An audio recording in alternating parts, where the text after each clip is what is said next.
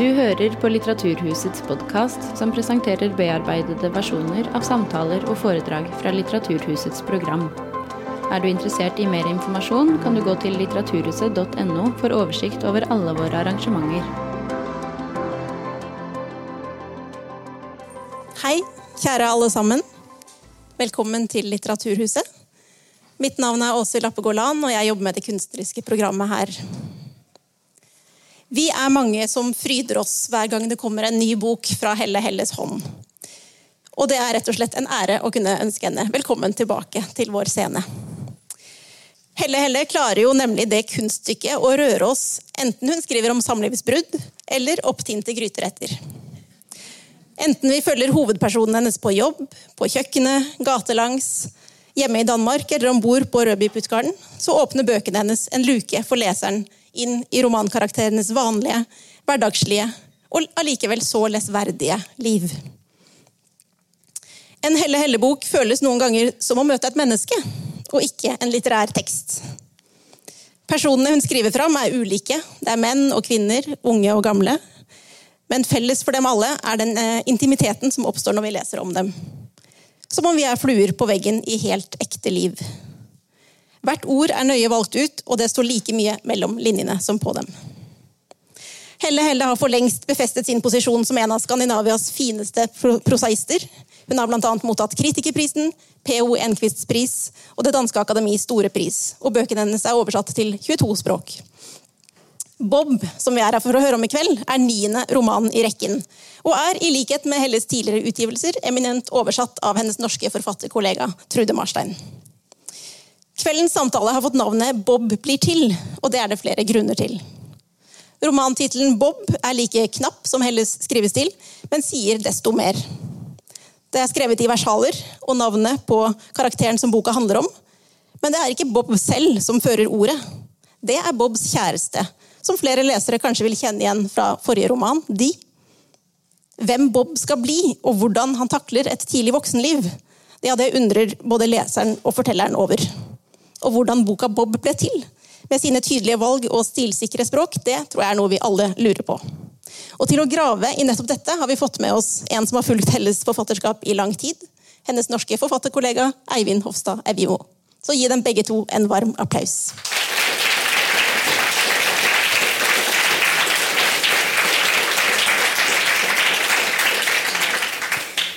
Hei, Helle Helle. Hei.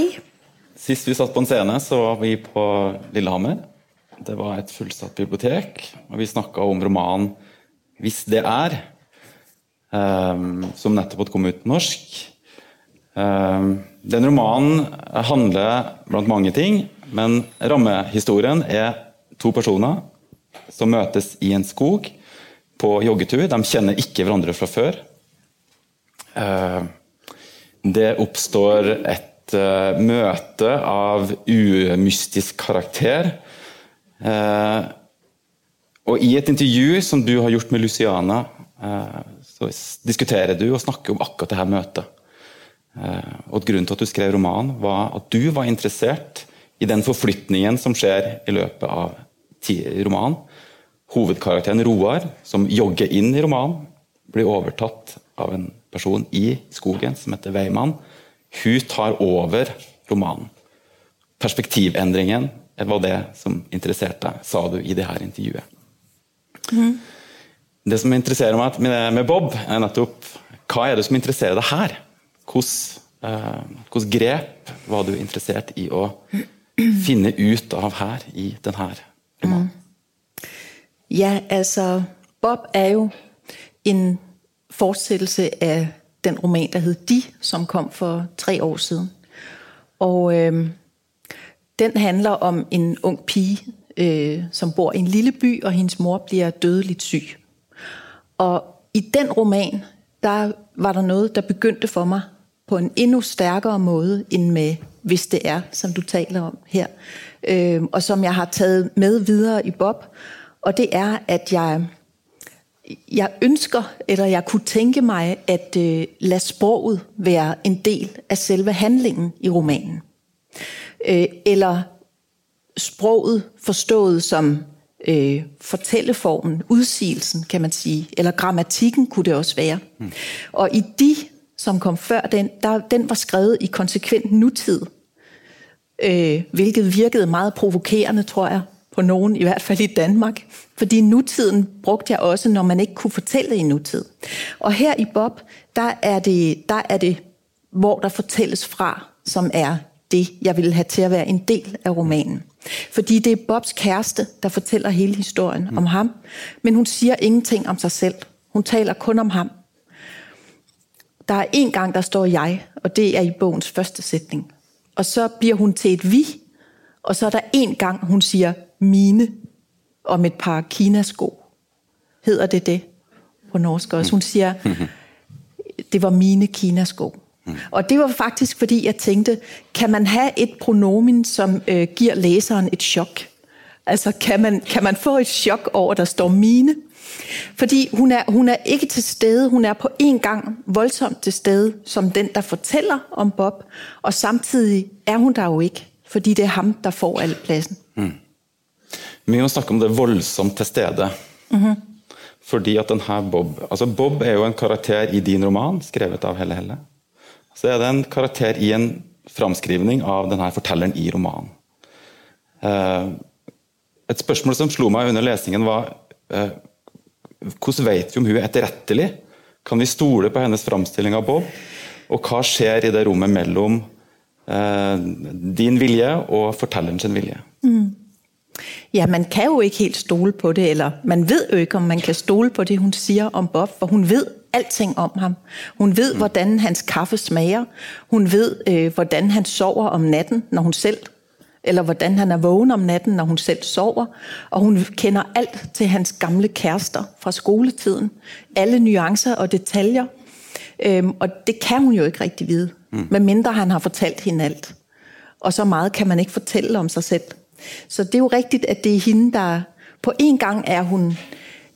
en gang giver hun ham al pladsen, og samtidig manipulerer hun måske også lidt med den fortælling. Og det er jo rigtigt, at der er, jeg forestiller mig, at romanen er skrevet fra et punkt, efter den er overstået. Og det vil sige, at hun, måske er hun blevet forfatter. Og på en måde ligger hun jo tæt op af, hun er ikke mig, men næsten. Og sådan er det hver gang. Altså, der er jo ikke noget interessant for mig i at skrive om mig, men der skal være en stor genkendelse i det, der finder sted.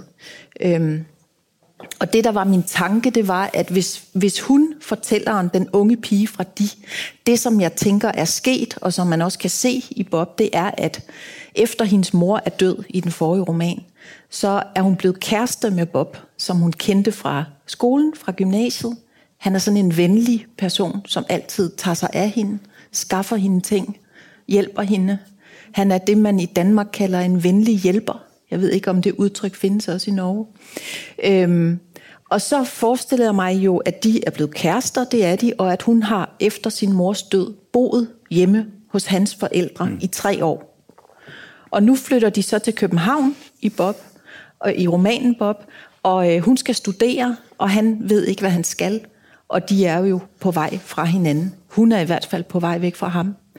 Og det, at hun skal gå fra ham, det får jo mange konsekvenser.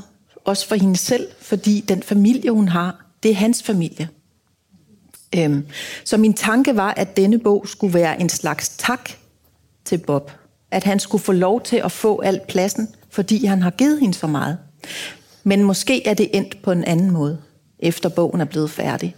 Det kan være, at hun er blevet manipulerende, og det kan også være, at det slet ikke er sådan. Men det var min tanke, at lade ham fylde det hele, fordi han har givet hende så meget.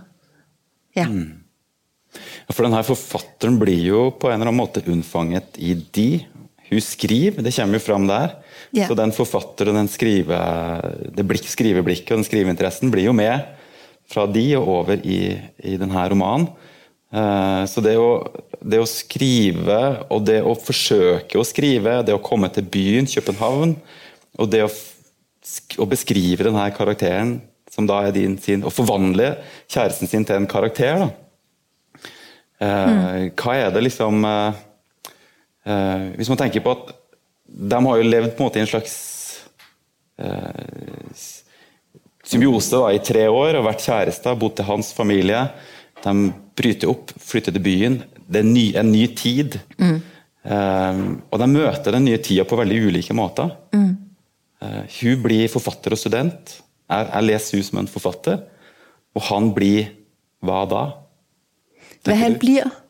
Hva blir han i møte med hvad bliver København? Ja, altså, han kommer med hele sin provins på ryggen, og det er virkelig provins, fordi det er jo langt ude på landet i det sydlige Danmark.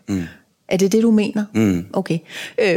Hvor han altså, det med at flytte til storbyen, til hovedstaden, langt ude fra provinsen, det kan jo være sådan, og sådan er det for Bob, at han opfører sig fortsat, som om det var provinsen.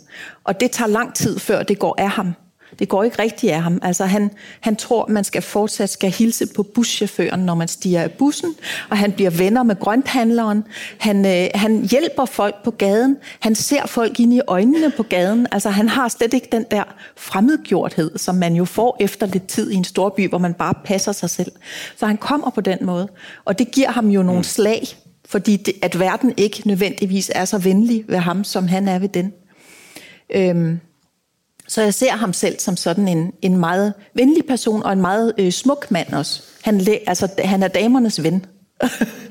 Men ja. Ja, han er fryktelig drage, og det er jo noe som hun da fortelleren har på en måte plukket opp da.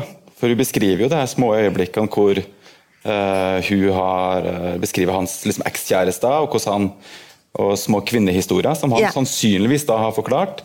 Men hun møter på en måte sin egen jalousi da, gjennom å beskrive Bob og dra op det her historien. Er det muligt at sige det på den? Det tænker jeg slet ikke, at der er jalousi. Overhovedet ikke, det har jeg slet ikke tænkt på. Nej, jeg har mere tænkt, der var sådan en...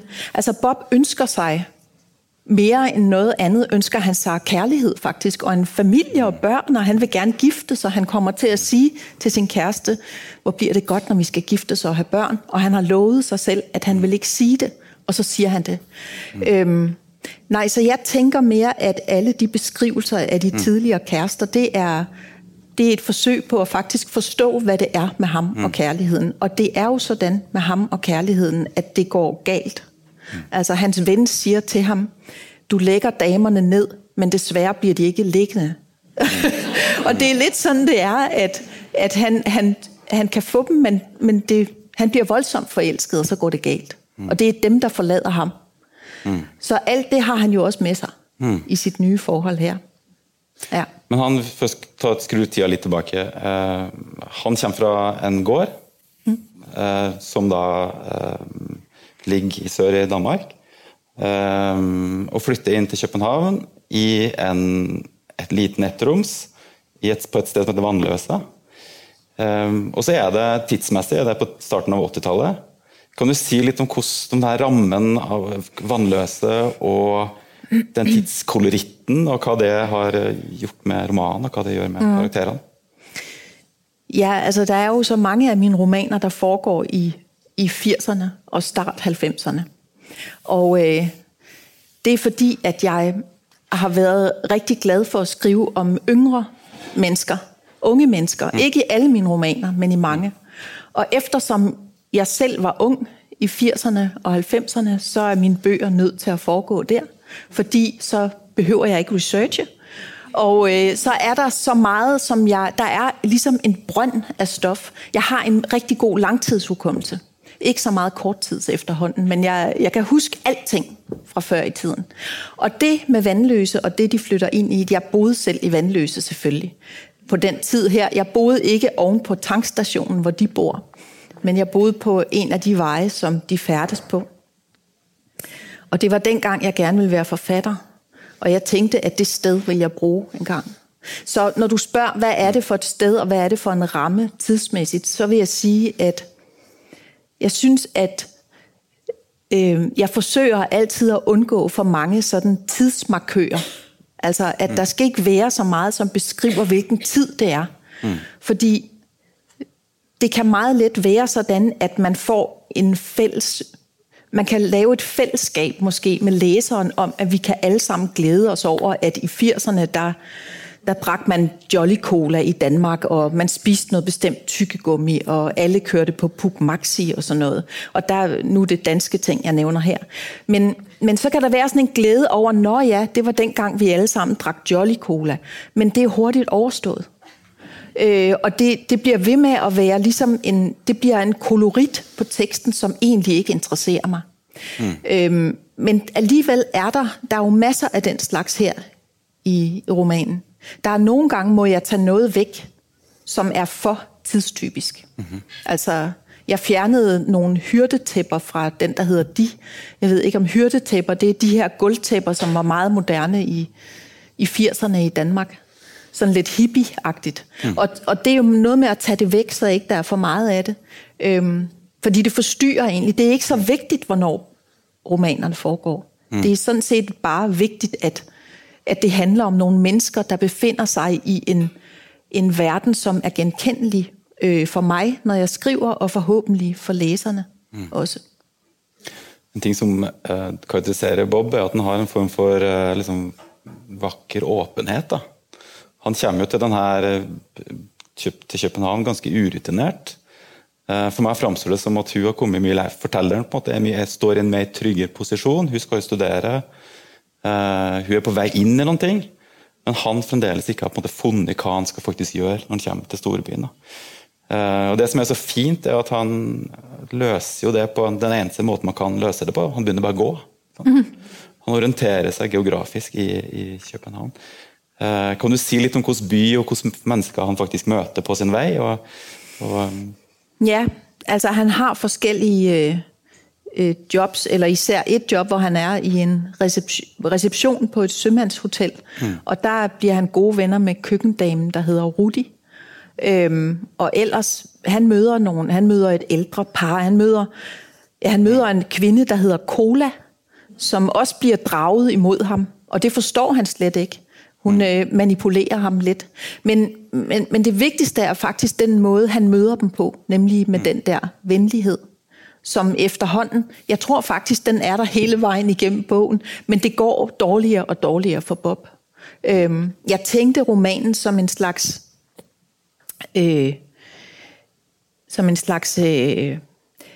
Rorschach-test næsten. Altså et billede, der gik sådan her, hvor at alt skulle gå godt med Bob i den første halvdel, og så gå virkelig skidt i den sidste.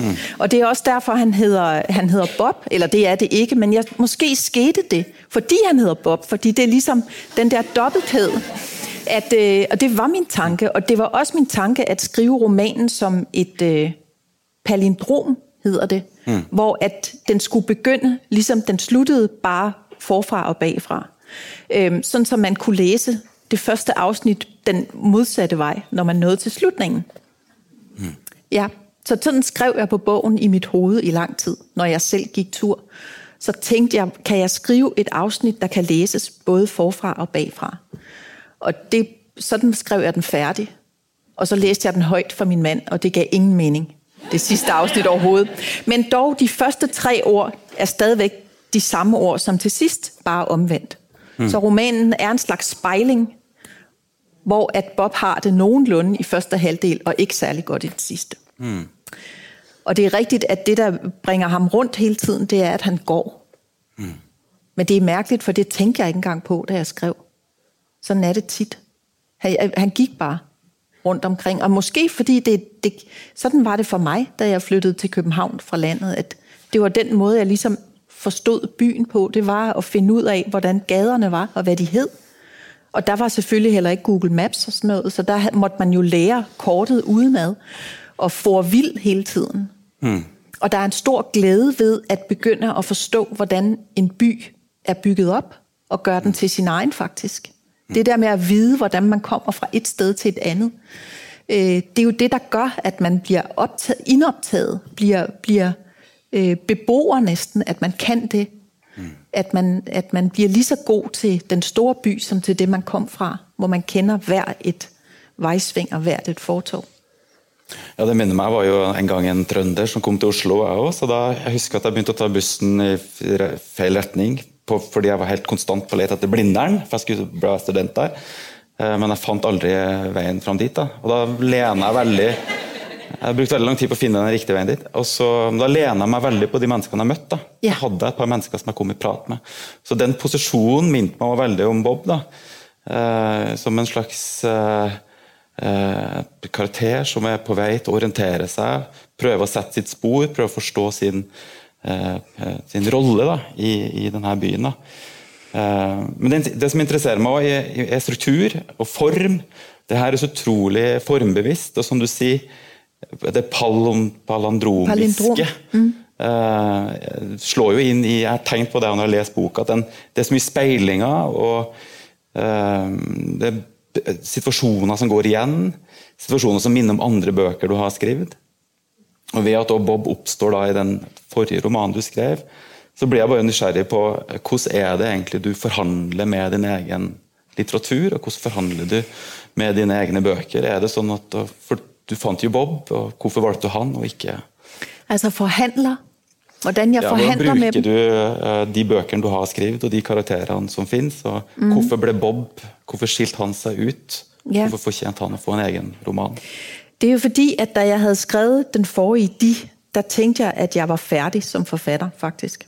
Der tænkte jeg kan ikke skrive flere bøger, fordi den samler ligesom alt, hvad der har været i de bøger, jeg har skrevet. Og der var sådan en afslutning i den. Så jeg vidste ikke, hvordan jeg skulle komme videre. Og så en dag slog det mig, at jeg måske skulle begynde derfra. Altså begynde forfra med at lade de være en åbning til det, der skulle komme efter. Og så var min tanke meget hurtigt, at så skulle Bob være hovedpersonen i den næste. Fordi jeg kunne lide ham. Og fordi jeg bedst kan lide at skrive om sympatiske personer. Og han var den mest sympatiske i de, faktisk. Fortællerne i mine romaner er ikke altid sympatiske.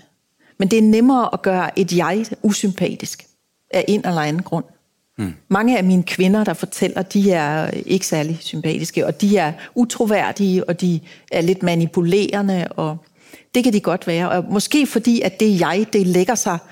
Ja, de jeger er jo ikke mig, men fordi det er et jeg, så kan jeg være mere kritisk, som man kan være det over for sig selv. Men hvis jeg gør personerne i bøgerne usympatiske, så er det som om, de bliver alt for endimensionelle. Så der vokser ligesom noget frem med den der venlighed, og den var jeg nok blevet optaget af i forhold til Bob. Jeg tænkte, hvad kan den gøre? Ja, og så tænkte jeg på det der med, at han går så meget. Det er jo ikke kun fordi, han skal lære byen at kende. Det er jo også fordi, at hvad skal han ellers lave? Altså han ved jo ikke, hvad han skal. Og, så det er jo også en lidt ond måde for ham, at han skal tilbringe sin tid på. Han, for eksempel, for at hans kæreste ikke skal opdage, at han ikke har noget at lave, så går han bare. Og sådan så hun skal tro, at han er optaget af noget spændende. Så kommer han sent hjem om aftenen. Han går og går og går, og da han kommer hjem, så er hun ikke tilbage alligevel. Så det er spildt tid. Der er stadigvæk mørkt i lejligheden. Så det er den slags med at få sig selv til at vise sig, at, som om han har et liv. Og det har han selvfølgelig, men det er jo et lidt hårdt liv, faktisk. Ja. Han er jo på en eller anden måde også vendt hjemover, fordi han har jo et stærkt forhold til familien sin. Og den her farskarakteren, eller faren hans, da, som på en eller anden måde, altså de er begge interessert i veinavn, og deler litt den her weirde interessen da. Men samtidig så synes jeg det er fint, for det kan være gjenkjennelig for meg å finne en måte å kommunisere med sin far på, som er på en måte en slags sånn abstrakt og enkelt, og så fungerer det. Men kan du si litt om denne familien og den historien de har på den gården? De bodde jo der i 3 år sammen, de var kjærester. Ja. Hvor ung var de da? Var de på videregående? Eller var det? Hvor gamle de var? Hvor gamle de var? Ja, han er et par år ældre end hende, 2 år ældre. Så hun har været 18, 19, 20, og han har været 2 år ældre. Men jeg må lige sige, i forhold til det med at tale med sin far om gadenavne, at der var en journalist i Danmark, der sagde til mig, ja, det er jo en meget fattig måde at tale med sin familie på. At tale med sin far om, hvad gaderne hedder. Det er fordi, der er nogle gadenavne i København, der stammer fra den egen, han kom fra. Så det er de meget optaget af, at der var bynavne fra den by, han kom fra. Men så sagde journalisten, det er jo meget fattigt at de ikke har andet at tale om. Og det synes jeg overhovedet ikke. Jeg synes, det er en rigtig god måde at mødes på. At man har noget til fælles, fordi hvis der ikke er så... Det er jo svært at tale om følelser, for eksempel. Altså måske med sin far, men der kan jo være en stor nærhed i, at man deler en interesse. Så journalisten, han var helt lettet. Han skrev til mig efterfølgende, at nu synes han, at det var blevet nemmere at tale med sin far. Fordi han forventede hele tiden, at de skulle tale om noget meget stort. Så når faren ville tale om hverdagen, så var han sådan lidt afvisende. Men nu gik det. Nå, men ja.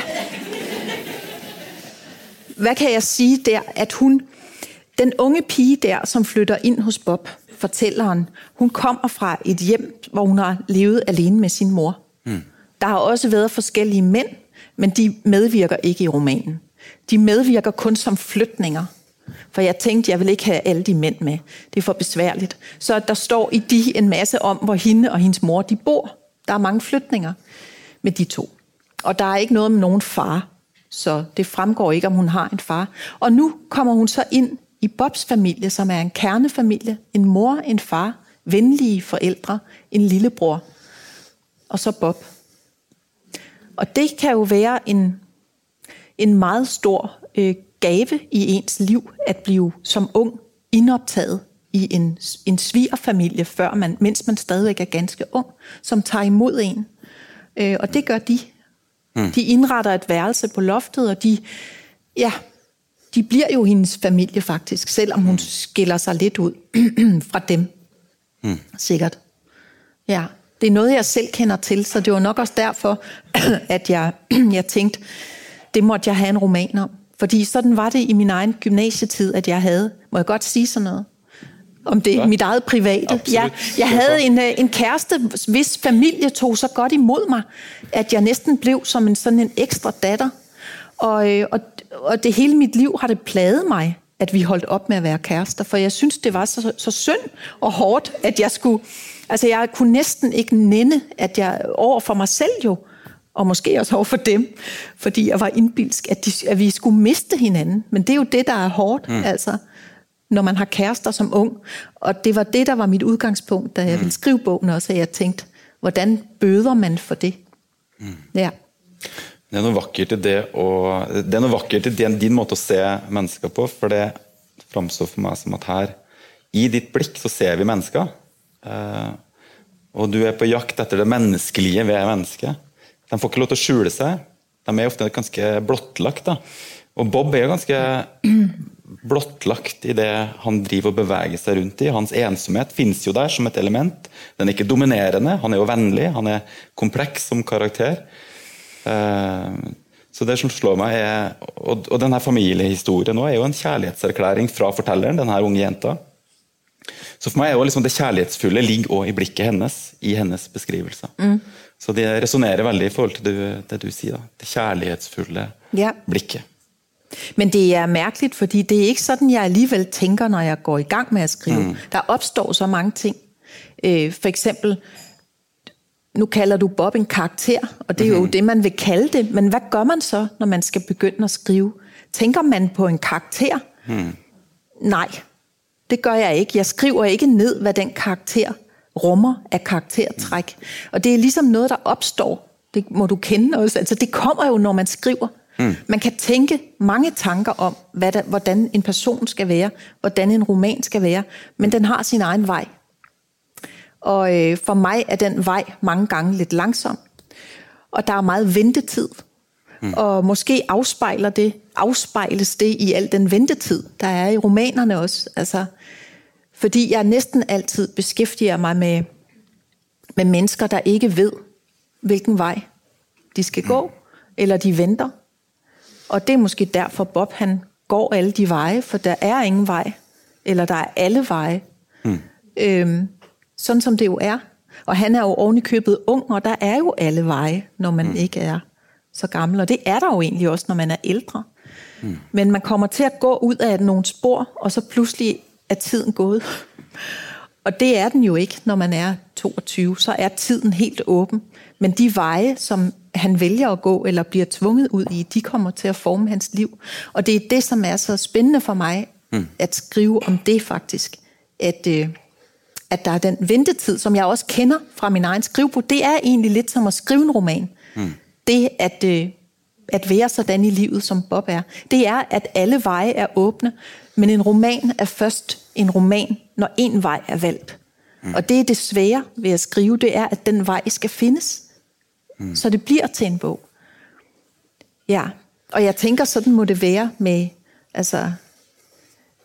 alle romaner måske. Eller med de fleste romaner. Og også fordi, at sproget gør så meget. Sproget kan ændre en roman. 2 ord kan ændre en roman. Altså, det er tit sådan, at sådan noget som...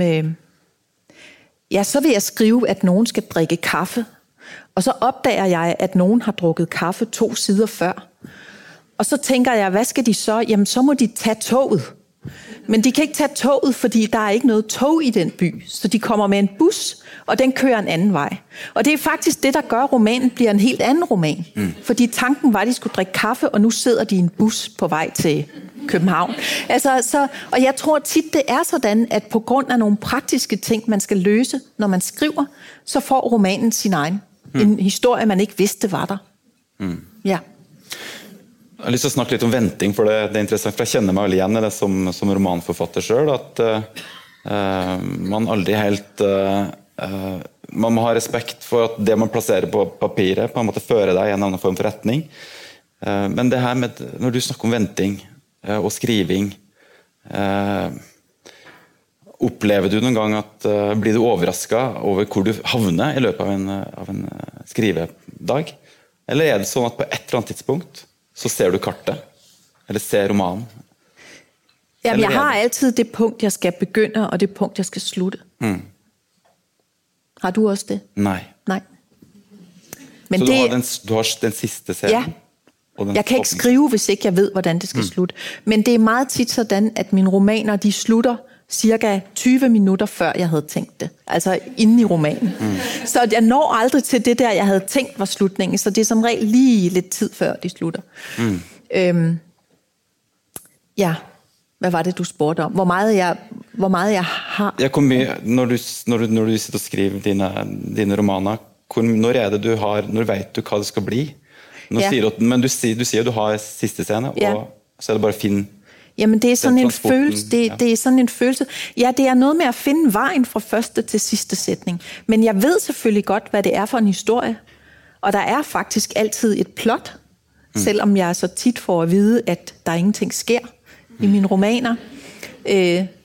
Så er der egentlig tit et drama, som driver mig afsted. Men jeg er nødt til at underspille det drama. Blir du aldrig bekymret for at det at beskrive kaffedrikking og gåturer ikke skal bli litteratur? Jo. For det må jo på et eller andet sted skje en forvandling når hverdagens beskrivelse blir litteratur. Hvilket forhold har du til det? Når vet du at er det et... Hvornår det er for meget, og hvornår det er for lidt. Ja. Jo, men det handler om, hvad jeg er i stand til at skrive om. Så man finder jo det, man evner at skrive om. Og det er åbenbart kaffe for mit vedkommende. Men det er jo fordi, det er ikke så vigtigt. Altså, jeg tænker, alle mine bøger, de handler om følelser. Om at være menneske og ikke vide, hvad man skal. Og det er for mig ligesom det mest genkendelige i livet, egentlig. Selvom det ikke ser sådan ud altid, så forestiller jeg mig, at det må være noget, andre kender. Altså i alle mulige store og små sammenhænge, så støder man på det. Hvad skal jeg? Så det er noget, der ligger bagved. Men hvornår jeg ved, at... Ja, jeg tænker hver gang, nu skal det være en helt ny bog. Og det bliver det, synes jeg faktisk også hver gang. Men det er ikke altid, andre ser det. For eksempel i Bob er der nogen, og det var der også i de... Der er nogen, ja, det er blevet... Jeg synes for eksempel slet ikke, jeg er minimalist overhovedet. Og det er jeg i hvert fald blevet mindre og mindre med årene. Fordi den måde, jeg skriver på nu, er meget mere associativ. Altså det er associationer, der får den ene sætning til at blive til den næste. Så det er et helt andet sprog, og i der er også nogle kapitler, der er vældig korte, som er nærmest sådan jeg ved ikke, om man kan sige lyriske, men de er i hvert fald på en anden måde, end jeg plejer at skrive. Så der sker noget indimellem, som flytter bøgerne væk fra kaffedrikning. Men det skal heller ikke være en hvilken som helst kaffedrikning. Nej. Det skal være en, som har en betydning, altså hvor det er noget. Og jeg oplever også tit, at det er mere det, at der er meget konkret liv. Konkrete ting i mine bøger simpelthen. Ydre verden. Fordi jeg kan ikke skrive om alt det indre. Men man kan jo godt se det indre i det, man ser omkring sig. Så jeg tænker, at det er vigtigt, at den ydre verden, at kaffedrikningen er noget, der binder personerne sammen også. At det siger noget om, at de har et fællesskab omkring de ting, der er. Og det er sådan om gadenavne, for eksempel. Ja. Jeg tenker at det er jo noe negativt til det som at man ofte får høre som romanforfatter at du har transportetapper, og det er jo akkurat de partiene som da er kaffedrikking, og hvor det da ikke skjer noen ting, og hvor du står i det der mellomrommet. Og det er et eller annet som du har funnet den vakre poetikken da, i ventingen og transportetappens poetikk da, der det egentlig ikke skjer noen ting, men der det livet egentlig pågår da, ikke sant? Og jeg tenker, altså, ved at du skriver om det unge, skråstrek det uferdige mennesket, og du skriver om det ventende mennesket, og det åpne mennesket, så får meg til å tenke på din skrivemetode da, at du lar romanen, og du lar karakterene åpne opp romanen din da. Men vi må lese litt, du må lese litt fra romanen. Må jeg have mine briller? Dem havde jeg glemt at tage op. Nej, nu er de væk. Her. Ja, det er et kapitel, du har bedt mig om at læse, som er ganske kort. Og det handler faktisk om at bo på Bobs værelse hjemme på gården hos forældrene. At Bo tog på Bobs lille loftsværelse gennem flere år med elektrisk radiator. Vi indrettede os, og derefter stod ting, hvor de stod. Et blåmalet skrivebord under skråvinduet, for at man kunne skrive og se himlen. Barskab i skunken. Vi byggede et natbord af bøger. Øreklapstolen ville aldrig forlade rummet igen. Væggene var rejst omkring den. Bobs far beklagede dørens ureglementerede mål. Men skråvinduet var bredt. Man ville nemt kunne glide ned ad taget og hoppe fra vindfanget. Det hemmelige rum under vindueskarmen. Pladen løftedes af. Her lå 2 breve og en halv pakke tørre cigaretter.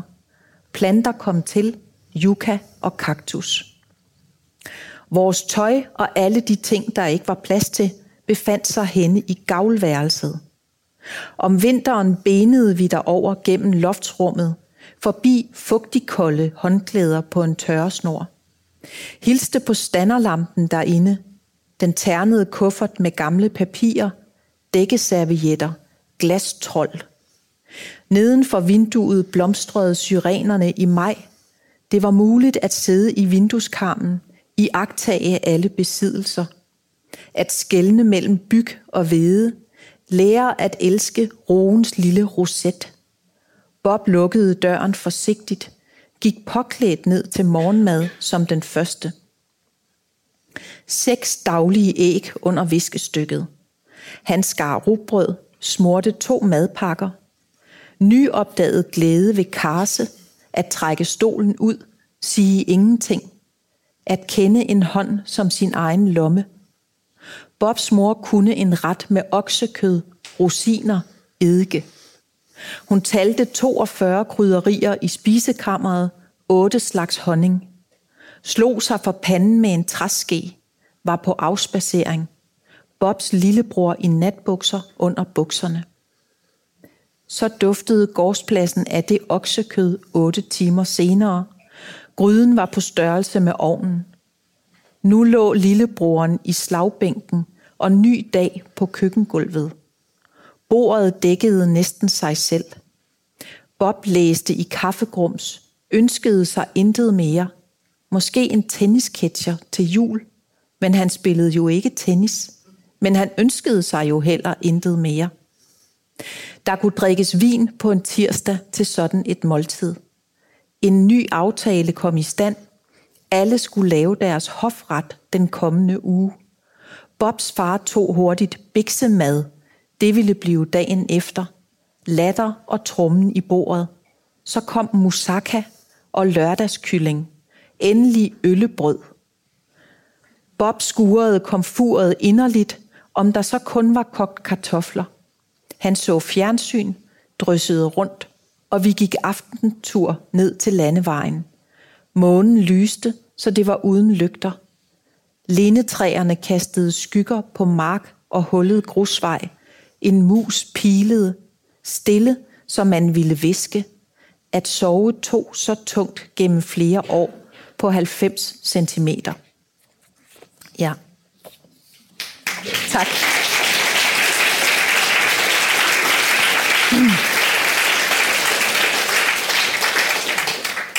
Det er jo en absolut helt fantastisk tekst som det her er, og den oppstår, det er flere av de her tekstene i boka som har en annen karakter. Her er det jo ikke Bob som på en måte beskrives i sitt liv i København.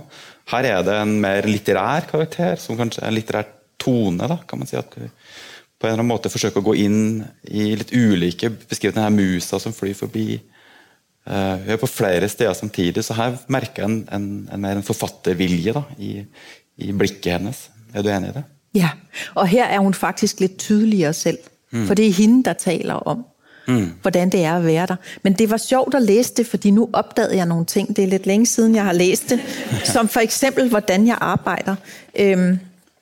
Ja, der står om den der mus, at den piler. Altså en mus kan pile afsted. Og så står der, at om vinteren, der benede de over. Og det er sådan en ting, der er vældig spændende. Det er, jeg bruger meget sådan en synonym ordbog på nettet. Sådan en online synonym ordbog.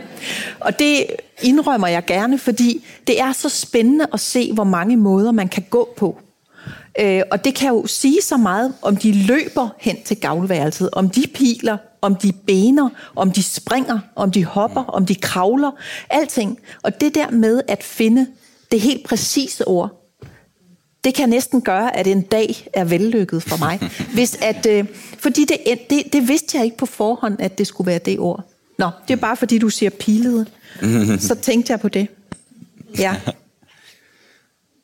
Nå ja, så er der også en anden ting, jeg tænkte på, det er, man bliver så tit spurgt, om jeg bliver inspireret jo af andre forfattere, og det bliver du også spurgt om garanteret. Hvad svarer man til det? Ja, nej, det er et veldig vanskeligt spørgsmål.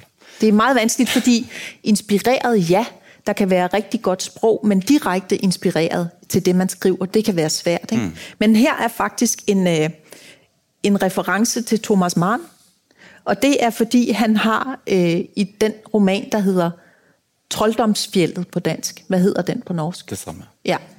Der har han noget helt fantastisk, nemlig at han bruger dobbeltadjektiver. Altså 2 adjektiver med en bindestreg imellem.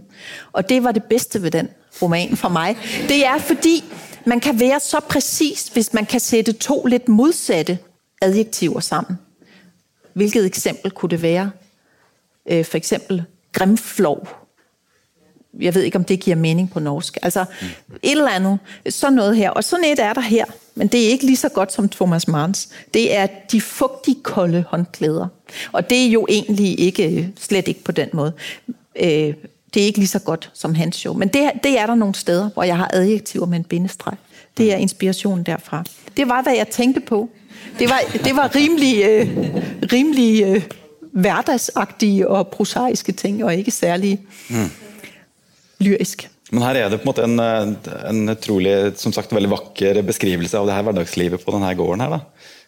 Og jeg lurer på altså, teksttyper i boka. Altså, du har som sagt det her beskrivelsene i København, og du har det her hverdagslivet. Men her er det på en måte et mer lyrisk blikk som dukker opp. Hvordan har det vært? Altså, har du vært bevisst det når du har skrevet boka, og veksle mellom de her typer? For her er det Bob som sirkles inn fra flere vinkler, ikke sant? Og her sirkles han inn i sitt hverdagsliv som ung mann i sitt barndomshjem. Da jeg opdagede, at jeg rigtig godt kunne lide at skrive nogle afsnit, der var lidt anderledes, som oven i købet indeholdt metaforer for eksempel. Sådan noget, som jeg ikke har haft nogen af tidligere. Ja, hvorfor? Fordi jeg synes, den der vekselvirkning mellem noget meget dagligdags, og så noget, der var mere poetisk faktisk, passede godt til formen her. Og det er jo også fordi, at min fortæller og min hovedperson, som er hende også fra de, jo har en forfatterinteresse. Ja, en skriveinteresse. Men det er jo forfærdeligt, at der altid er så mange med skriveinteresser i forfatteres bøger. Det er bare fordi, jeg ikke har haft et erhvervsarbejde i mange år. Det er også derfor, det er en anden grund til, at mine hovedpersoner er så unge. Det er, at jeg har et lager af jobs, jeg har haft, som jeg skal bruge. Og det er alle sammen sådan nogle studiejobs, eller noget, der ligger lang tid tilbage, fordi jeg har været forfatter i mange år. Og jeg tænker, om det er derfor forfattere har så mange forfattere i deres bøger. Fordi de ved ikke, hvordan det er ude i verden. Altså, hvor man arbejder. Så skal man til at finde på en arbejdsplads. Og det kan nemt blive svært, synes jeg. Jeg har hørt apropos det, og man blir jo på en eller anden måde præget av det at være forfatter i år ut og år ind. Og en af de tingene som jeg snakket med en kollega med om akkurat det her, at verden på en måte næsten slutter å eksistere, altså alt blir potentielt litteratur. Har du oplevet det? At det som sker på en eller anden måde er vigtig i form av at du klarer at beskrive det og forvandle det og jeg tror, jeg er forholdsvis god til ikke at være forfatter faktisk, fordi når jeg er i mit almindelige liv, som jo er det meste, så tænker jeg ikke på den måde om mig selv. Men jeg må sige, at der har været smertelige ting i mit liv, som jeg har kunne udholde, fordi jeg vidste, at jeg ville kunne skrive om det. Ja.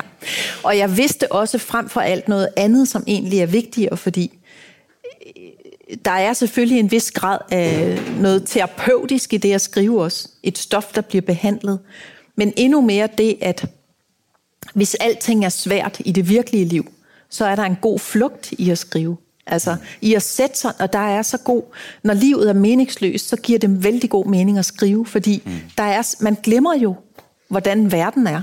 Fordi jeg er så optaget af de sætninger i bogen, altså det er jo noget af det mest befriende i livet, det med at glemme tid og sted, og glemme sig selv, og glemme sine egne små og store sorger og problemer. Og for mig er det så at skrive, men så selvfølgelig er der nogle gange den ting, at når noget gør ondt, så tænker jeg, at det kan bruges. Ja. Og hvis nogen siger noget, situationer, nogen der siger noget på gaden, eller siger noget til mig, det tænker jeg. Min mor for eksempel, da hun levede, jeg har skrevet så mange ting ned, hun har sagt, og brugt det i mine bøger. Fordi, så den slags har jeg kunne bruge. Jeg har tænkt, nu siger hun igen noget, og hun elskede det faktisk, når hun kunne genkende noget, hun havde sagt. Det bedste var en gang, hvor at jeg havde citeret hende for noget, og så blev det brugt i overskriften i en anmeldelse. Ja, det var fordi, at det er længe siden, det var den roman, der hed Dette burde skrives i nutid, som er jo gammel, 10-12 år gammel, tror jeg. Hvor der er sådan en kvinde, der har et forhold til en mand, som rejser sig en morgen. De bor ikke sammen. Og så har de spist morgenmad, og så rejser han sig, og så går han, og så kommer han ikke tilbage. Og så går kvinden hen og skriver en seddel, som hun smider ind af hans dør. Og det gjorde min mor. Hun havde oplevet det. Og min mor fortalte, så skrev jeg på en seddel, altså hun havde haft sådan en mand, der bare var gået.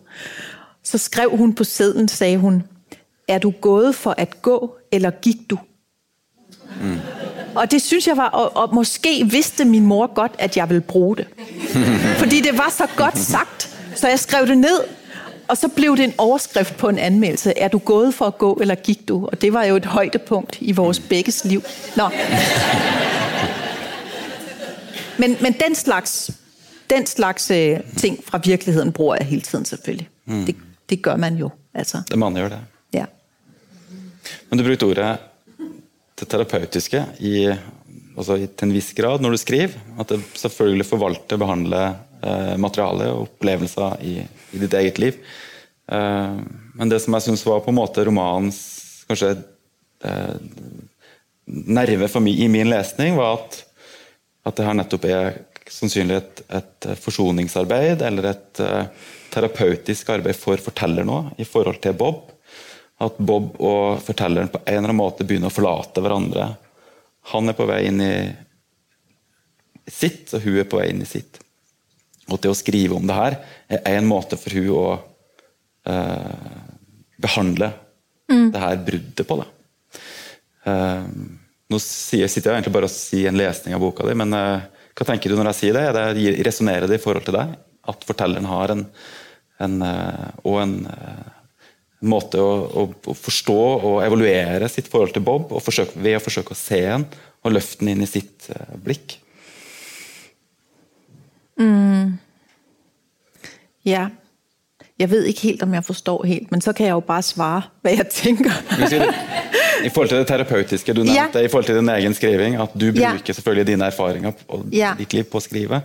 Så tenker jeg på at hun også bruker sine erfaringer på å skrive. At hun gør. Hun gjør det også. Ja, så der ligger selvfølgelig en dobbelthed, fordi hun gør det. Hun gjør det også i romanen. Det gør hun, ja. Det er rigtigt. Hun bruger sine erfaringer til at fortælle om ham jo. Og det er jo det, jeg gør, når jeg skriver også. Så på den måde er der selvfølgelig sådan en dobbelthed faktisk, ja. Det er rigtigt. Ja. Men det er jo ikke det er faktisk mine egne erfaringer. Fordi mine personer er jo ikke mig, men den måde, de er i verden på. Jeg er måske nok ikke lige så venlig, som Bob er. Men jeg er nok mere som hende faktisk, desværre. Men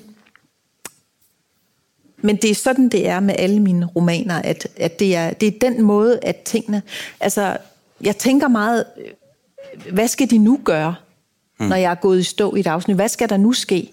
Og så er det forestilling om, hvad jeg selv vil gøre i den situation.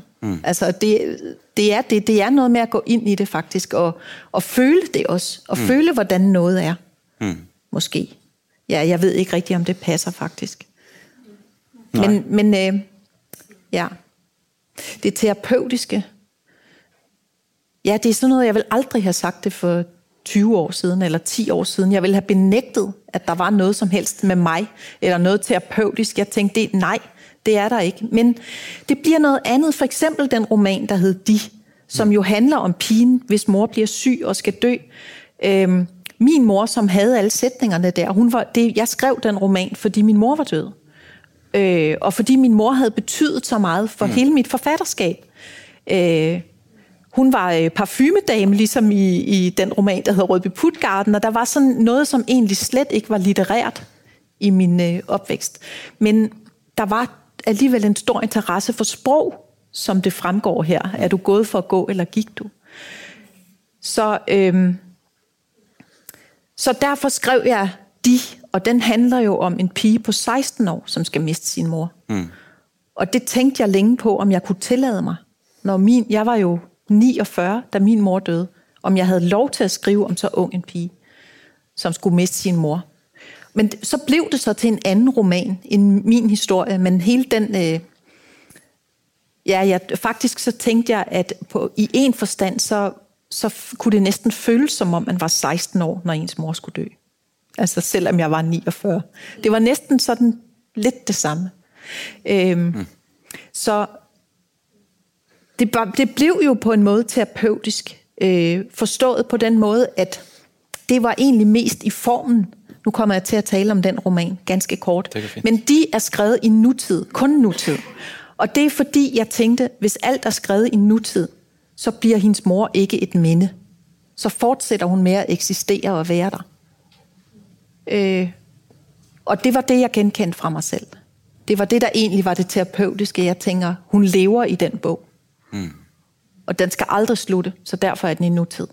Så derfor vidste jeg heller ikke, hvordan jeg skulle komme videre fra den roman. Fordi den ligesom var sit eget rum i nutid. Og så blev det så alligevel til Bob i datid. Og så kom Bob. Så kom Bob i datid, ja. Bob møter du også, når jeg læser De på nytt, så det klart at da leser du og leter etter den karakteren på en litt annen måte i det her ungdomsmiljøet, og den relasjonen som egentlig ikke en kjærlighetsrelasjon på det tidspunktet, men på en måte han der som en slags bakgrunnsfigur, som da så vakkert dras fram og blir sin egen blir en hovedkarakter i en roman som representerer noe nytt i ditt forfatterskap, og en roman som sannsynligvis representerer den første romanen for fortelleren i boka. Kan du fortelle litt om hvor liksom, det en del ting på slutten vi ikke kan fortelle, bare for at det litt sånn, det fint å lese boka og møte de følelsene og de situasjonene man skal møte som leser. Men Bob, hvor han i løpet mot slutten av romanen uten å avsløre kan gjøre på helt mot Tamplin? Ja, som sagt, så går det jo ned ad bakke, så han bliver efterhånden lidt depressiv, vil jeg sige. Og så har han også det, og det har også noget at gøre med, hvad det er, man behandler i sine bøger. Fordi et andet gennemgående tema hos mig, som også er hos Bob, og mere i løbet af romanen måske, det er, at jeg skriver tit om det med at skifte miljø, altså at komme fra et sted til et andet, men det er ikke selve det miljøskifte, som egentlig interesserer mig. Det er mere det at forlade det, man kommer fra, uden at føle, at man svigter det. Altså at have det med sig, eller det er jo et svigt egentlig at forlade det, man kommer fra, men det er et uomgængeligt svigt. Og det er det, han har, som egentlig bliver måske sværere for ham, fordi han har en længsel tilbage også, ikke? Ja. Så ja, det går lidt ilde, men han tager dog sin egen beslutning til sidst. Ja. Den her måten å se på i en roman, det å velge fortellerperspektiv, og det å se en karakter, og det å skape en roman, og det å skape, jeg tror alle har lest en roman som har denne typen forteller i en fortelling. Har du sett det i litteratur du har lest? Denne typen forteller som er så skjult og jobber på den. Altså sådan en usynlig fortæller? En usynlig forteller. Har du? Nej. Nej, det kan, altså ikke umiddelbart kan jeg ikke komme i tanke om det. Men jeg tænkte meget på, mens jeg skrev om det, altså vil man kunne læse den og tænke, at det er en alvidende fortæller, uden at tænke over det. Ja, det var vældig spændende for mig at læse romanen igennem første gang, fordi jeg gør altid det, at jeg kun skriver på min computer, og når jeg så er færdig, så printer jeg ud. Det kender du sikkert, fordi man altid mangler friske øjne at læse med. Så er det godt at printe det ud og læse det på papir. Og da jeg læste den fra start til slut første gang, så tænkte jeg, oh no. Fordi det var virkelig mærkeligt for mig, at fortælleren træder sådan til side. Så jeg tænkte, jeg vidste jo ikke, hvordan det ville virke, om man overhovedet kunne tillade sig det. Så måske har jeg ikke set lige det andre steder. Men det er jo vældig heldigt, for så har jeg jo gjort noget særligt. Men det er også det, man skal, ikke? Det er jo det, man forsøger hele tiden. Det er, altså, der findes så mange bøger, der er ikke brug for flere. Det er der jo ikke. Der udkommer også mange. Jeg synes ligesom, forsøget må være, at man hver gang prøver at gøre noget, som så ikke har været sådan før. I det mindste i sit eget forfatterskab. Fordi der er så mange bøger. Og fordi man selv har skrevet så meget. Og fordi det skal være noget nyt. Og det er det, jeg tænker, litteratur skal være. Det skal gøre noget. Det skal gøre noget med sproget og måden, det er fortalt på, som får en til at tænke over sproget. Sprog og måder at være i verden på og fortælle på. Så på den måde handler mine bøger også om sprog. Jo. Og det er også noget, som journalister i Danmark har sagt nogle gange til mig. Er det så bare sprog? Ja. Det er jo også bare sprog, fordi det er ikke bare sprog, vel? Det er jo det. Det er jo det hele er faktisk, altså. På forskellige måder. Så selvfølgelig betyder det noget. Og det er det, jeg tænker, det sprog, det skal rumme noget nyt hver gang, for ellers var der ingen grund til at skrive en ny bog. Det er like vanskelig, og har du en bro til en ny roman? Ja. Fint. Du skriver i hvert fall enestående romaner, og Bob føyer seg inn et veldig, veldig flott forfatterskap, som jeg er veldig glad i. Det har vært en glede å høre deg prate. Takk i lige måde. Takk for oss. Takk for oss. Takk.